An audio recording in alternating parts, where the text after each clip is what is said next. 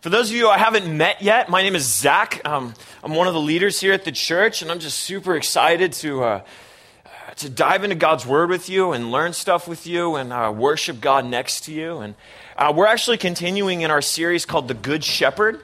Whoa.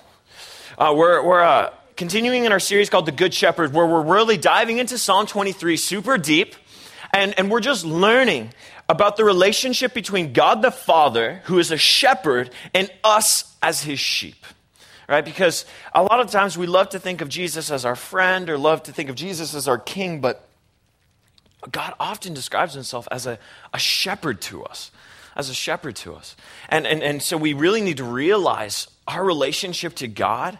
We need to come to him not only as children, but we need to come to him as sheep, right? Recognizing that we are weak and feeble creatures who really can't exist on our own and need our shepherd.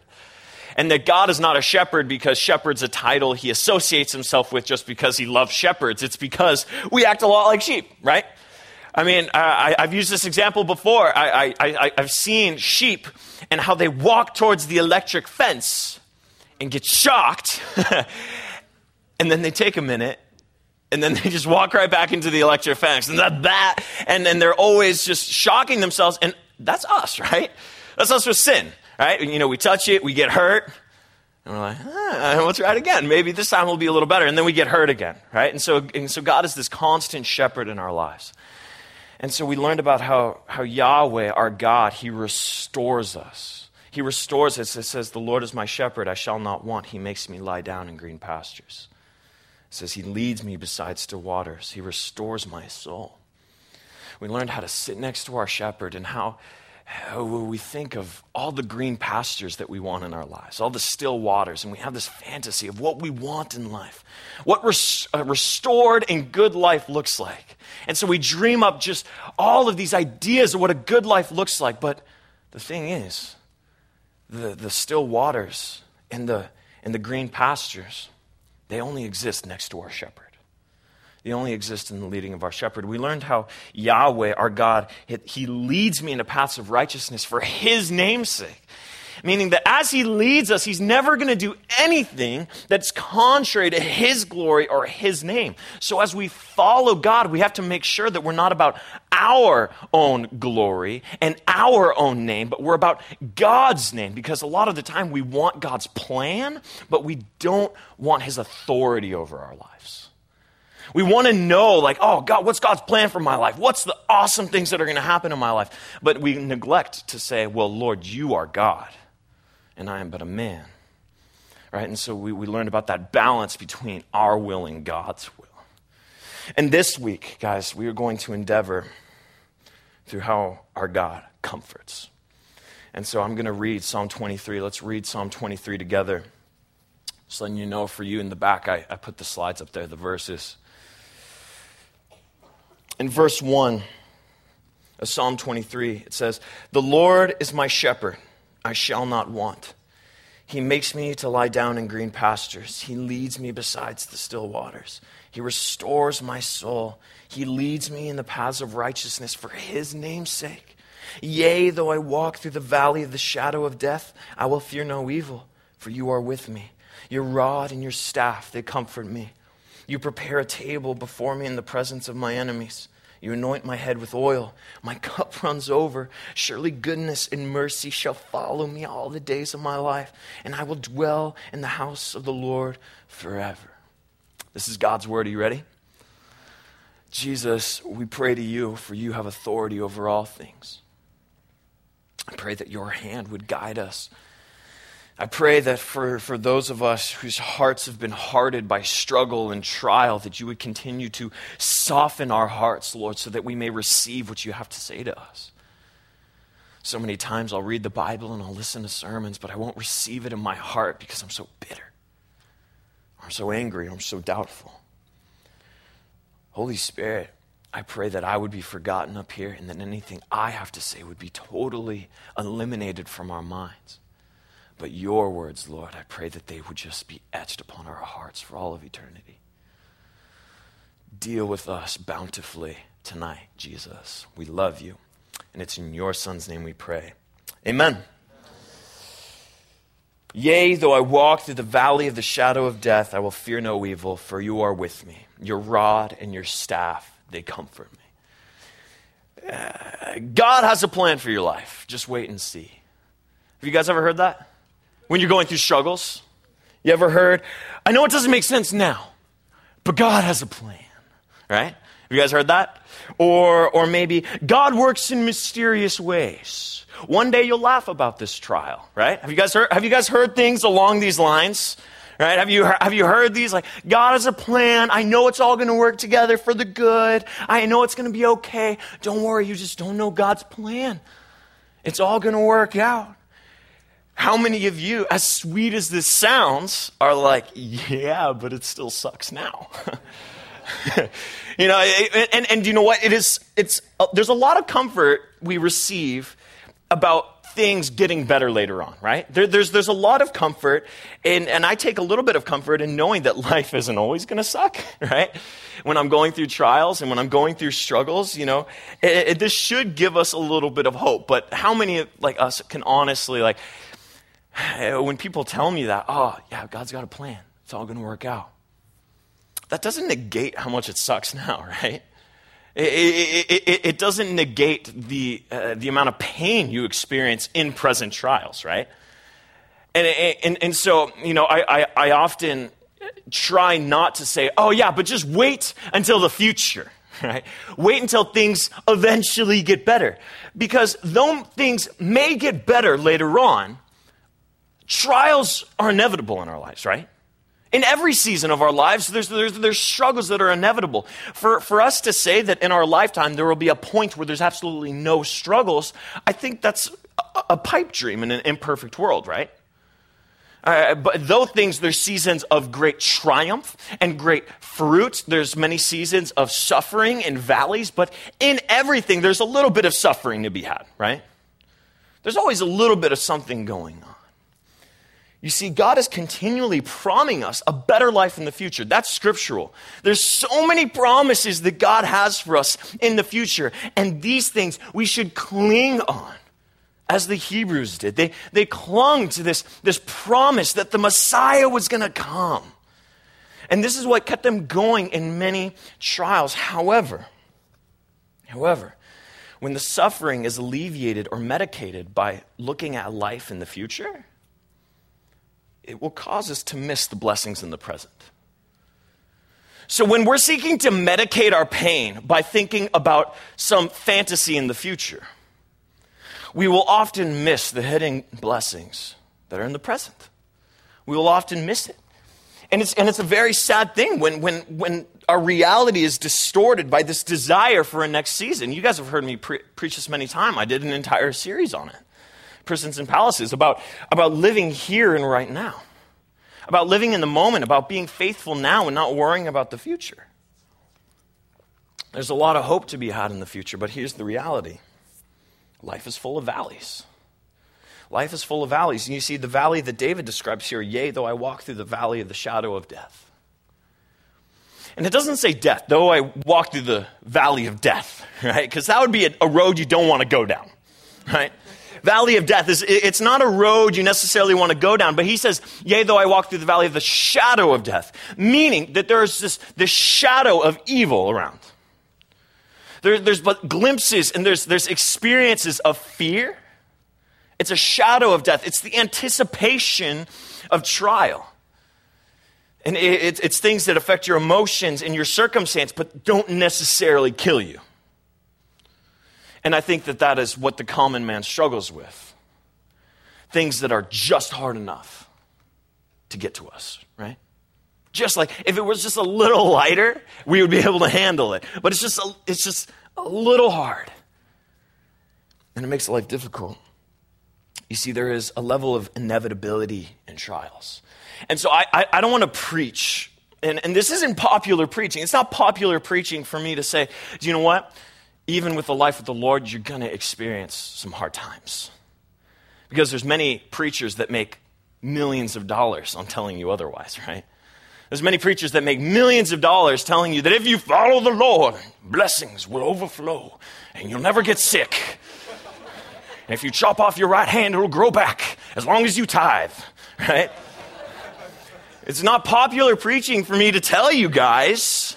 It's not popular preaching for me to tell you guys that even the life with the Lord involves struggles.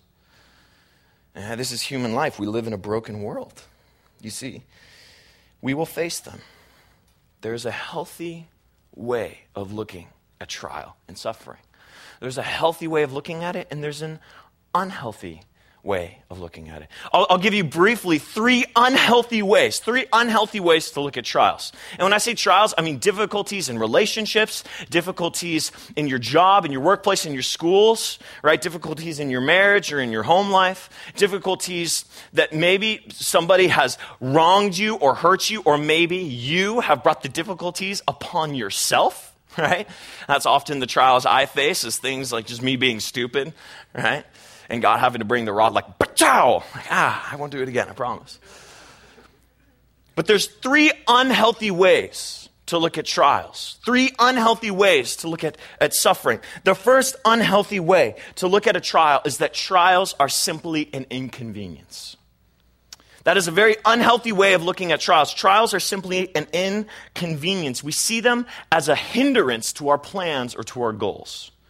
When we hit hard times, rather than seeing them as a time to refine us, we actually see them as just an obstacle we have to hurdle. Oh, I just have to get through it. I just have to power through it. You see, those of us that are competitive and competitive by nature, for those of you that played sports, sometimes you may approach trials in this manner. Oh, I just got to buckle down. I got to push through it, right? I got to push through it. You see, those of us that are competitive, we see it as just another obstacle. Another obstacle. You see, but in reality, trials, they're not as much obstacles that we need to hurdle. They're more like conditioning. And for those of you that weren't in sports, I'll tell you, conditioning is the time you spend before the game making sure that you're fit enough for the game, right? So I remember anytime I was in sports, our coaches would just make us run just amounts of miles that are not necessary for real life. We would just run and run and run and run. And we're like, what is the point of this? However, when we finally reached the game, we weren't tired at all, right? And so some of us see trials as obstacles that we need to power through. However, trials should be more looked at as conditioning, refining us, sharpening us. So an unhealthy way of looking at trials is merely an inconvenience, because this will cause people to get competitive, and when they can't make that hurdle, right? When they can't overcome it right away, they get frustrated. Another unhealthy way of looking at trials is that trials are burdens that ought to be avoided. That there are burdens ought to be avoided. Some people live in a fantasy world where it's all prancing with their ponies in the gumdrop forest, right? That's. Have you ever, people when hard times hit, you ever get those people that are just too perky, right? Just way too perky, just way too optimistic in the whole thing. It's like, oh, my grandma died, praise the Lord. There's people like this. I'm like, this should be affecting you a little deeper. As we said before, trials come. And so many people, when they look at trials, they see it as a burden that should be avoided. They don't want to touch trials. They don't want to deal with them, so they ignore them. And they're always dodging trials, right? When trials hit, they either ignore it or they try to mask it with fake joy, with fake happiness. They put on a mask and they put on a smile, but inwardly they're suffering. And in Psalm 55, David said this. He said, "So I said, oh, that I had wings like a dove. I would fly away and be at rest. Indeed, I would wander far off and remain in the wilderness. I would hasten my escape from the windy storm and the tempest." David is saying, if I had wings, I would avoid all trials. If I were like a dove, I would just fly away each time, right? If I were able to avoid every single trial, I would. That's straight from the mouth of David, the anointed one. You see, trials aren't meant to be avoided because for the Christian, there's purpose in them. There's specific purpose in trials. There's meaning in them. And when you mask it, when you avoid it, and when you ignore it, you're doing yourself a disservice, and you eventually become very emotionally unhealthy because you don't deal with the deep issues inside of you. And you also hurt those around you because you're fake. There's another way, unhealthy way of looking at trials. Some people allow their trials to define them.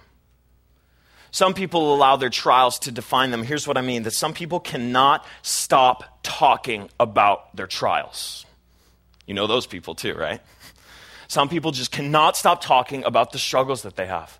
They wear it on the outside. They wear it on their sleeve. Their hearts are on their sleeve every single time. They cannot stop talking about their trials. Listen, trials are always going to be around, but they shouldn't define who you are. They shouldn't define who you are. It says constantly in the Bible to put on Christ. To put on Christ. So if you are wearing Christ, you can't be wearing your trials as well. Some people have their trials on the outside for everyone to see. And I'm not saying to lack transparency with your friends. I'm not saying to lack seeking help and guidance and advice. I'm not saying that at all. However, if you are constantly, and who you are is encapsulated in the struggles that you go through, people aren't going to genuinely know how to help you. People aren't going to know how to help you if everything's a burden. And so this is an unhealthy way of looking at trials, where you're going through a divorce, or you've been betrayed by somebody. Or maybe you have issues at home. Issues with your parents, issues with your siblings. You see, you're not defined by your family issues. You're not defined by your relational issues. You're defined by what Christ has called you, which is righteous and free. We are to deal with them in an appropriate manner. However, it's not who you are. Listen, if you've gotten in a divorce in here, you're not a divorcee. That's not who you are. You're a daughter or son of Christ, who happens to be going through a divorce and a hard time right now, right? If you are having struggles with your parents, you're not a bad kid. You're a daughter or a son of Christ who happens to be going through some struggles with your parents right now. And so we need to make sure that we disassociate our identity and our trials. They're two separate things.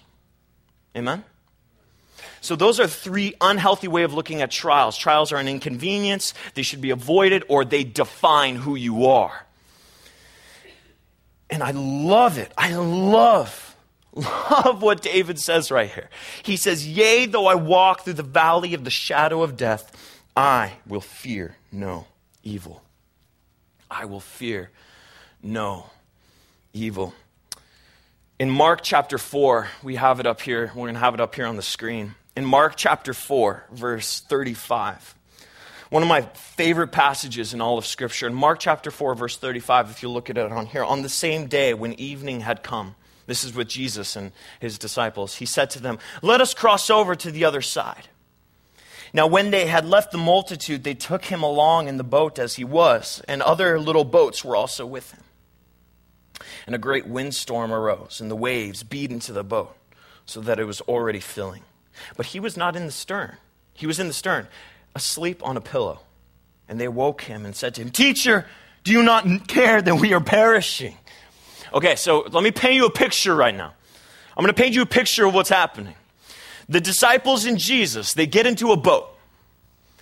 They get into a boat, and Jesus says, "Hey, let's go to the other side. We got some ministry to do on the other side of the lake. Let's do this. On the other side of the sea, let's take the boat and let's go to the other side." And they're like, "Okay." In the middle of their voyage, which would take a few hours, probably like half a day to get to the other side, in the middle of their voyage, a huge tempest, a huge storm arose upon the sea. You see, where they were in the sea, they're covered by mountains, where the winds, all winds from all four corners would come in and just make these huge waves and these huge storms. And these disciples, who most of them are very skilled fishermen who are used to being out at sea, they're getting afraid. And it tells you something about the severity of the storm if these people who live at sea are afraid for their lives, right?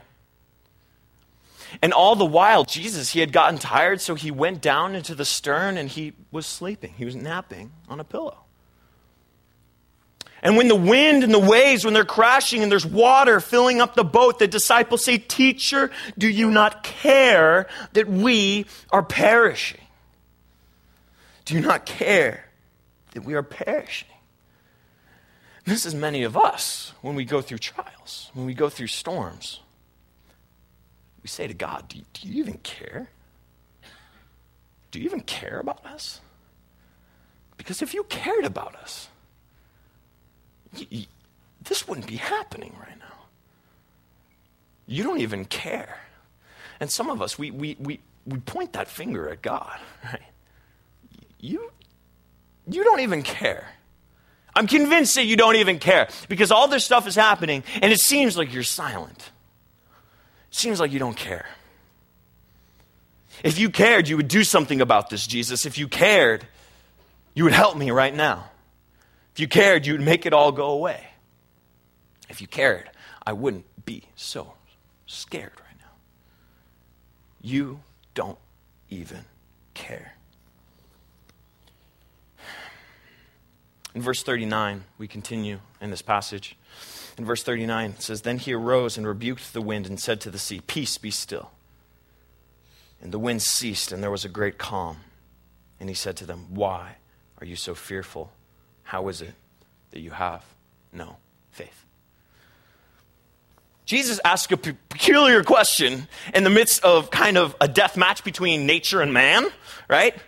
Jesus asked this peculiar question. He's like, "Why are you so fearful? Why do you have so little faith?" Well, it seems like an awkward question for Jesus to ask considering they were all about to die, right? It seems like a very awkward question. It seems like a very irrational question to ask. Wait, I had no faith? You were sleeping, we were dying, and you're saying I was wrong to be afraid? I was wrong? You see, Jesus is not saying, "Didn't you know that I was going to calm it eventually? Didn't you know? Don't you know that the storm was going to be over soon?" Jesus didn't say that. No, he's saying, listen to this, guys. I am in the boat with you. Why would you ever be in fear in my presence? Here's a question that I wrestle with when I look at this passage. And this is a question that we all need to face as Christians. When we face trials, when we face hard times, here's something that we all need to really truly ask ourselves. Because faith isn't necessarily measured on knowing that, the waves are going to stop eventually. Because the waves could have easily just wrecked them. My question to you guys, and this is a question that I have to ask myself all the time when I read this passage. If the boat sank, would it matter? If the boat sank, would it matter? So let's say Jesus is still asleep. Let's say all the waves are crashing down on them. Let's say all of a sudden the mast just falls down. The sides of the boat start to cave in and water starts to overflow.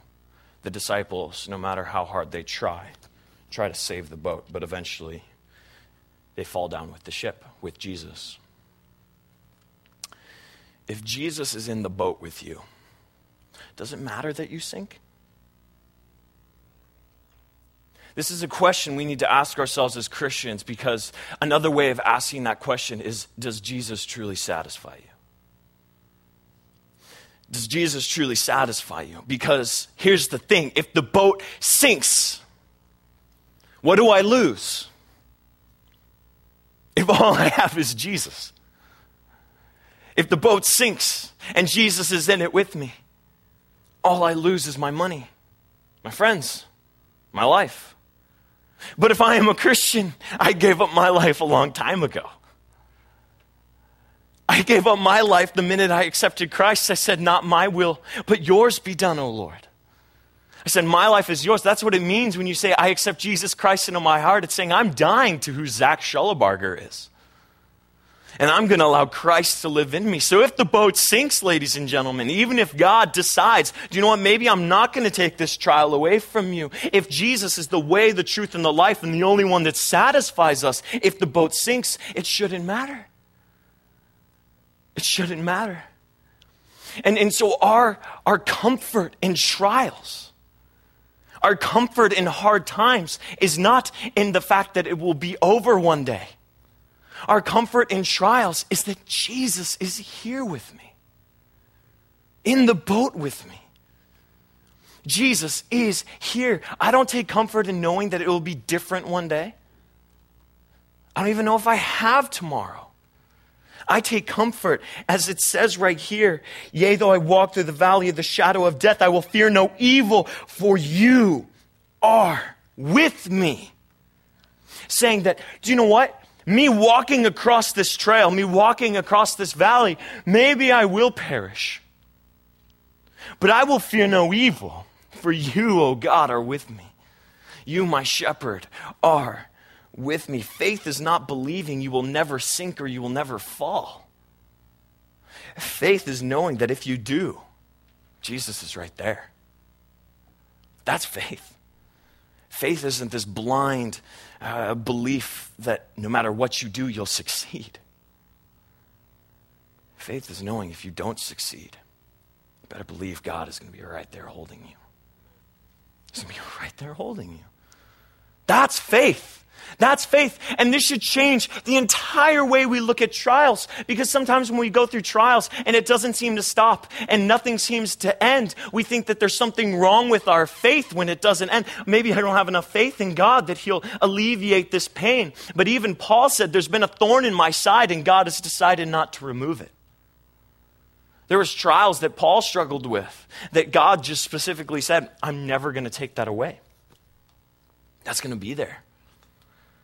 You see, there's hope that when we get to heaven, we will be with Jesus and there will be no more imperfection in this world to be that thorn in our side. But meanwhile, when we walk through the valley of the shadow of death, we will fear nothing. Not because it will be over soon. We fear nothing, for you are with me. For you are with me. You see, getting through storms is not about avoiding the waves. Getting through the storm is not avoiding the waves. It's being with God in them. It's being with God in them. You see, F. Brooke, just a famous theologian in the 1700s, he said this, my goal is God himself, not joy, nor peace, nor even blessing, but himself, my God. 'Tis his to lead me there, not mine, but his, at any cost, dear Lord, by any road. Saying that peace, joy, happiness, these are not my goals in the Christian life. Jesus is. To be conformed to his image. To walk a life that is glorifying to him and that is walking beside him. You see, joy and peace, they're not my goals, but they are a byproduct of me following my goal, which is God. And as I walk and as I take every step through the valley of the shadow of death, I fear nothing because every step I take is behind my God. And joy and peace and happiness and flourishing and the green pastures and the still waters, these will be with you, ladies and gentlemen. I don't want you to lose hope. I don't want you to feel like, I'm going to be in trials forever. I want you to know that there is going to be hope. There is a light at the end of the tunnel. There is always comfort for those who call upon Christ Jesus. But do you know what? Being with God in trials and being with God outside of trials, that's the life. That's the life. Not trying to get out of any specific life situation because it's hard, but saying, do you know what, this is hard, but I'm going to be with God, and so it's going to be all right. It's going to suck sometimes, but it's going to be okay. I love it in Genesis 15:1 how God says this. He says, do not be afraid. I am your shield and your exceedingly great reward. Jesus said so himself, I am the way, the truth, and the life. It means that we don't use Jesus to get any rewards. He is our reward. We don't use God to get anywhere. He is our goal and our prize.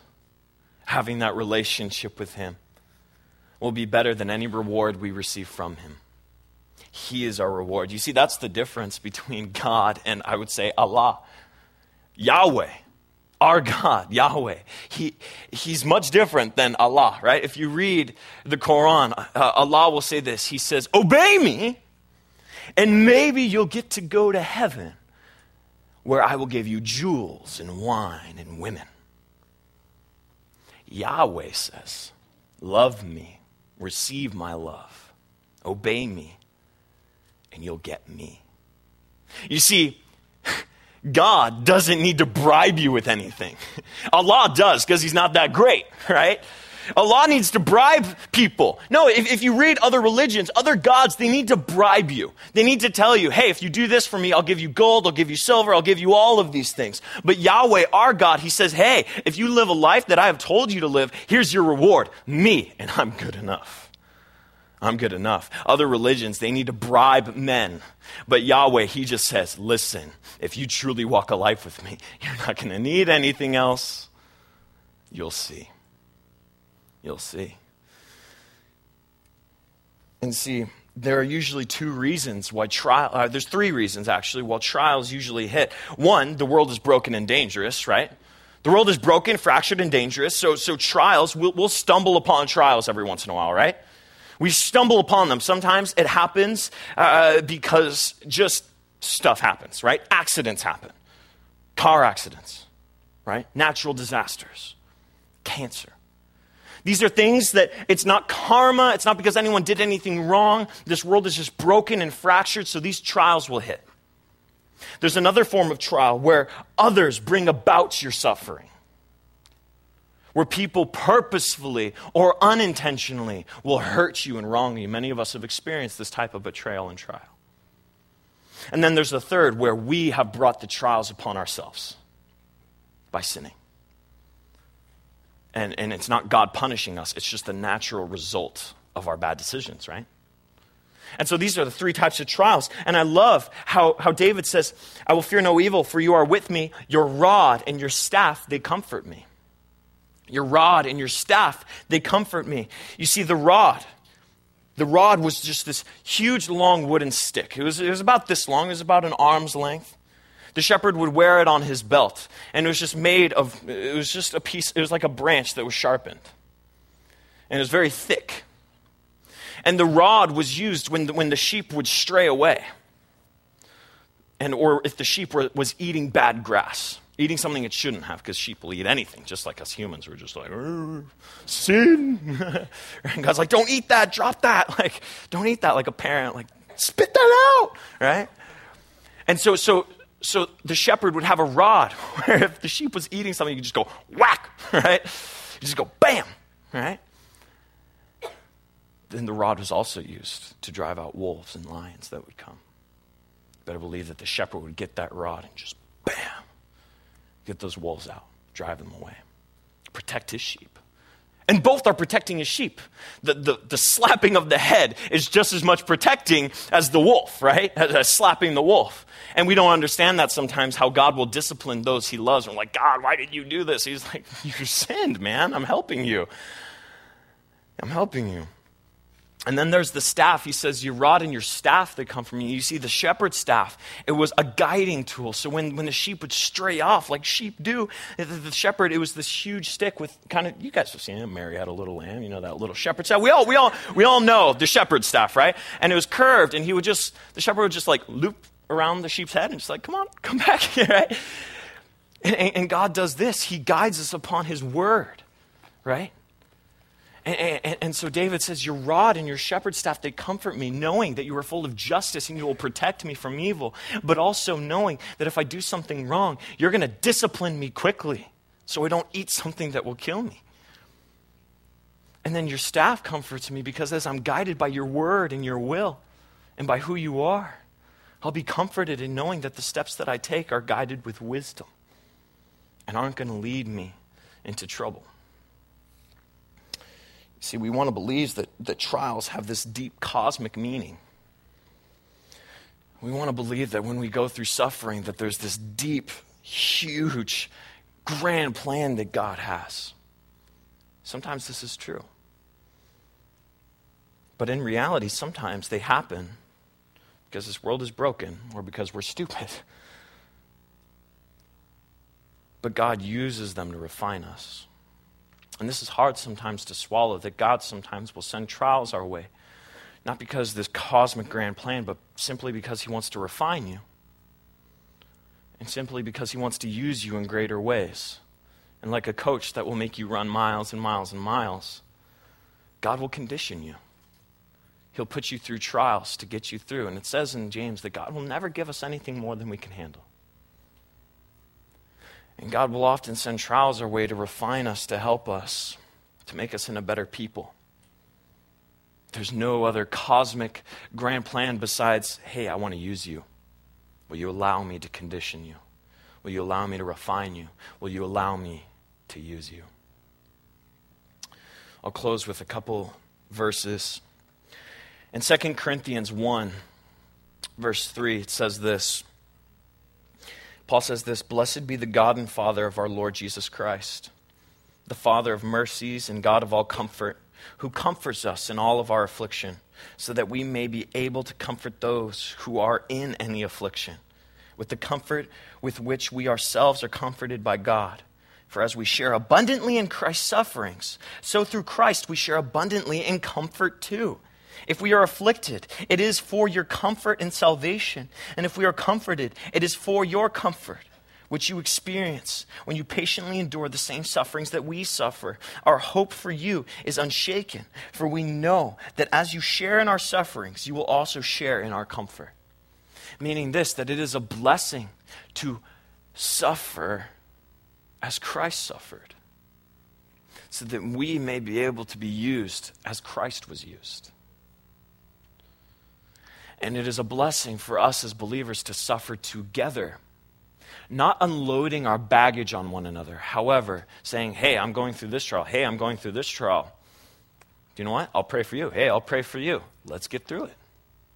And let's see what God has to do through this. It's comforting to suffer with one another, suffer together. But we have to make sure not to be defined or define others by suffering.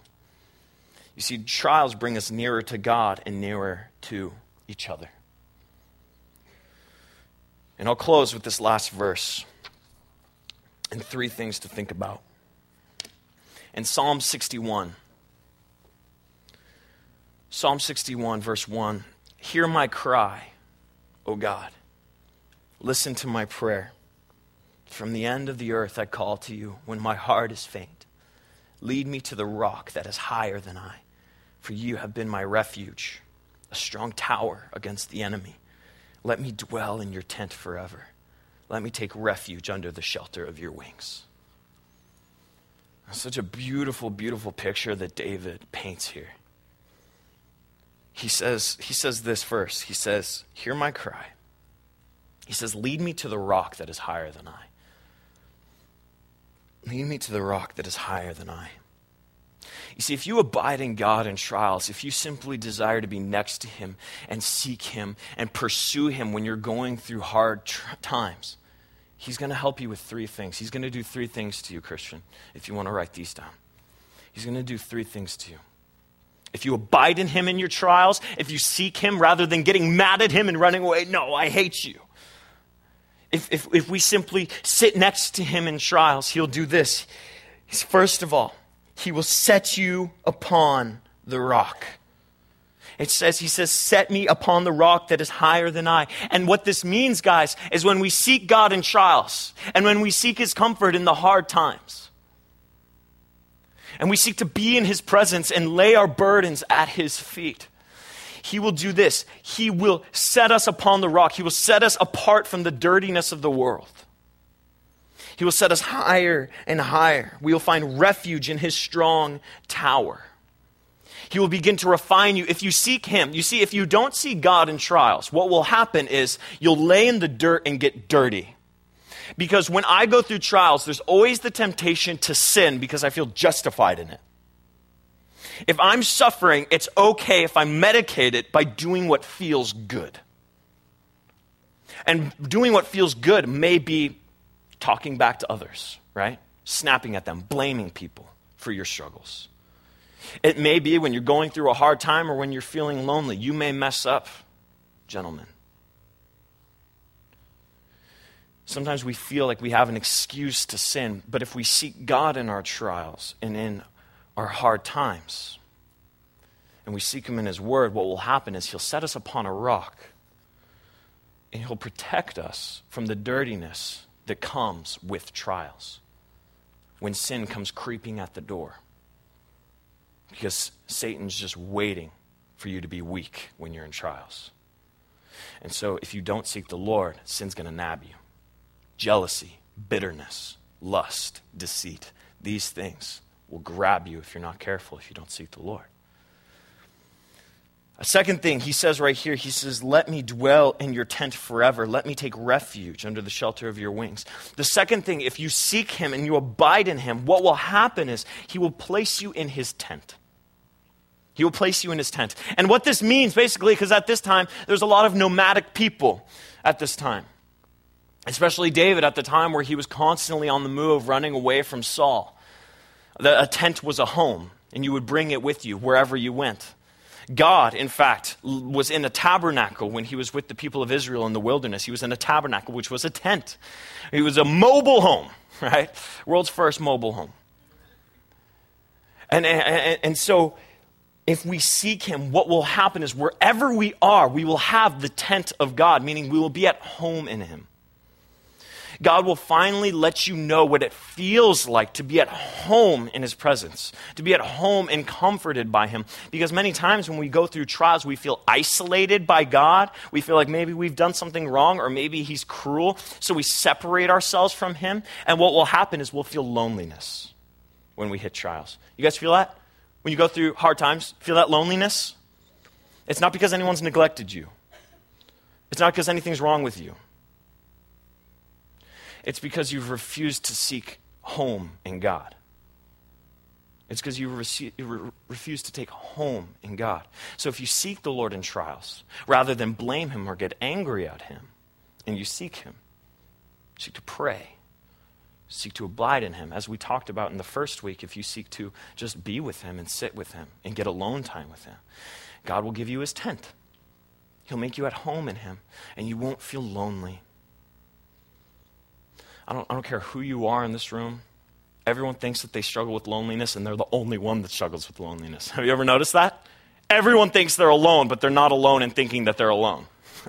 It's ironic, right? We all think we're alone, but we're together thinking we're alone.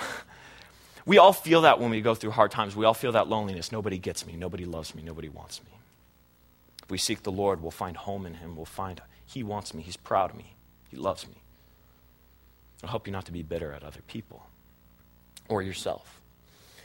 And lastly, it says right here, let me dwell in your tent forever. Let me take refuge under the shelter of your wings. Wings in the Bible are a symbol of God's flourishing, but also it's a symbol of God's protecting grace. God's protecting grace. If you seek God in trials, he will surround you with so much grace.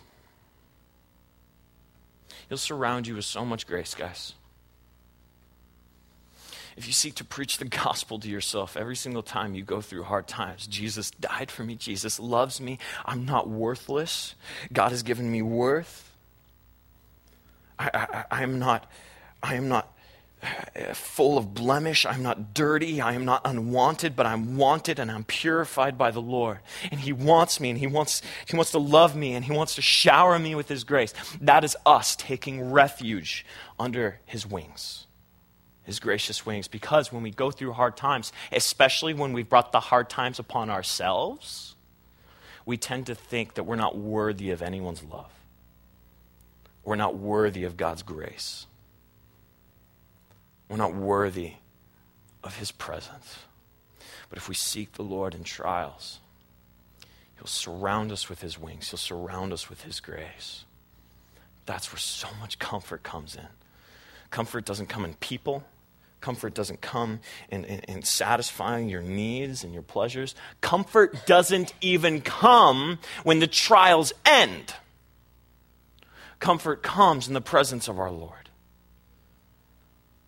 So I'm going to ask the worship team to come up, and I'm also going to ask any of you if tonight you just finally just want to let go. You finally just want to let go and you want to give your life to the Lord. And I don't mean it in a way like, let's do an altar call. I don't mean it in a way like, for those of you that want to receive the Lord, stand up right now and we all clap for you. That's great, and there's a place for that. If you want to receive the Lord, we're going to say a prayer together as a congregation. And then we're going to take communion. And we're going to take communion.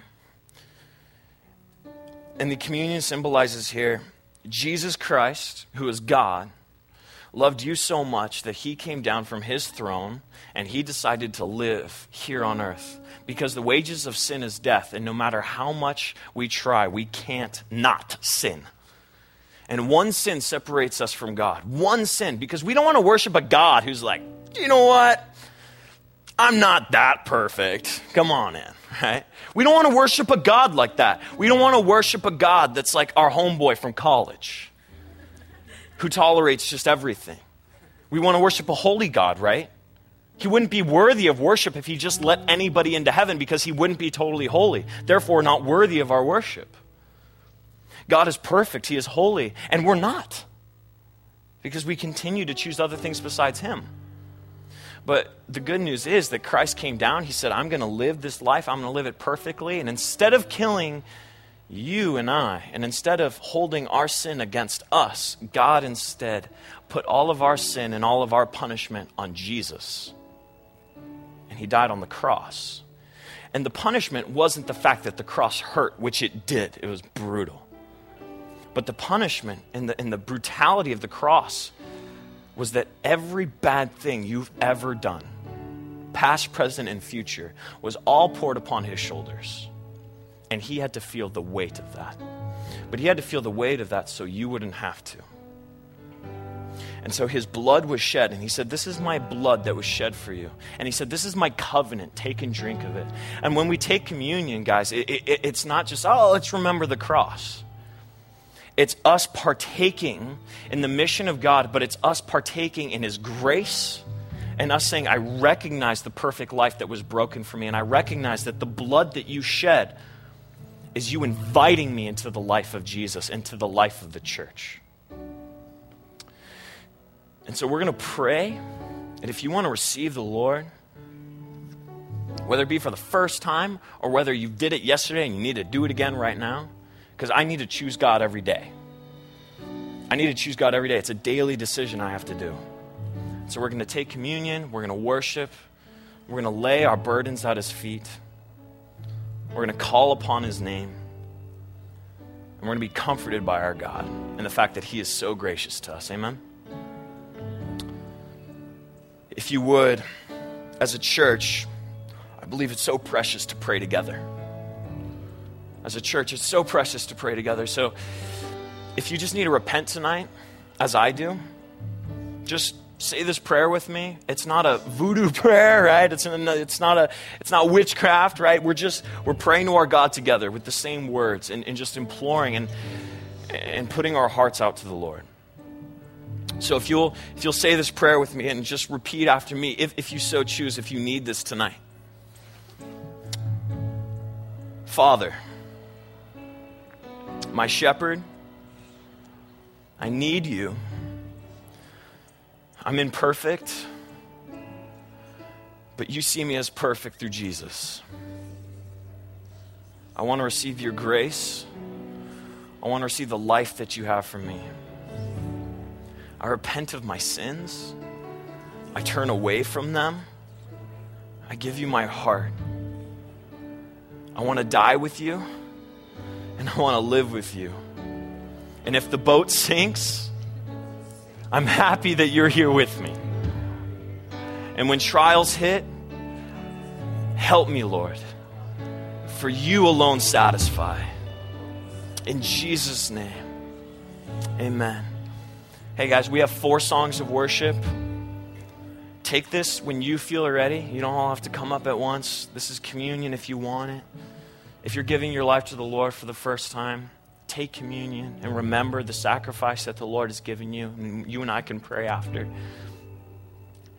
Let's worship like we've never worshiped before. We may die tomorrow, right? Let's worship like today's the last day, man. Let's just pour our hearts before the Lord and find comfort in His presence. Amen? Amen. Let's worship.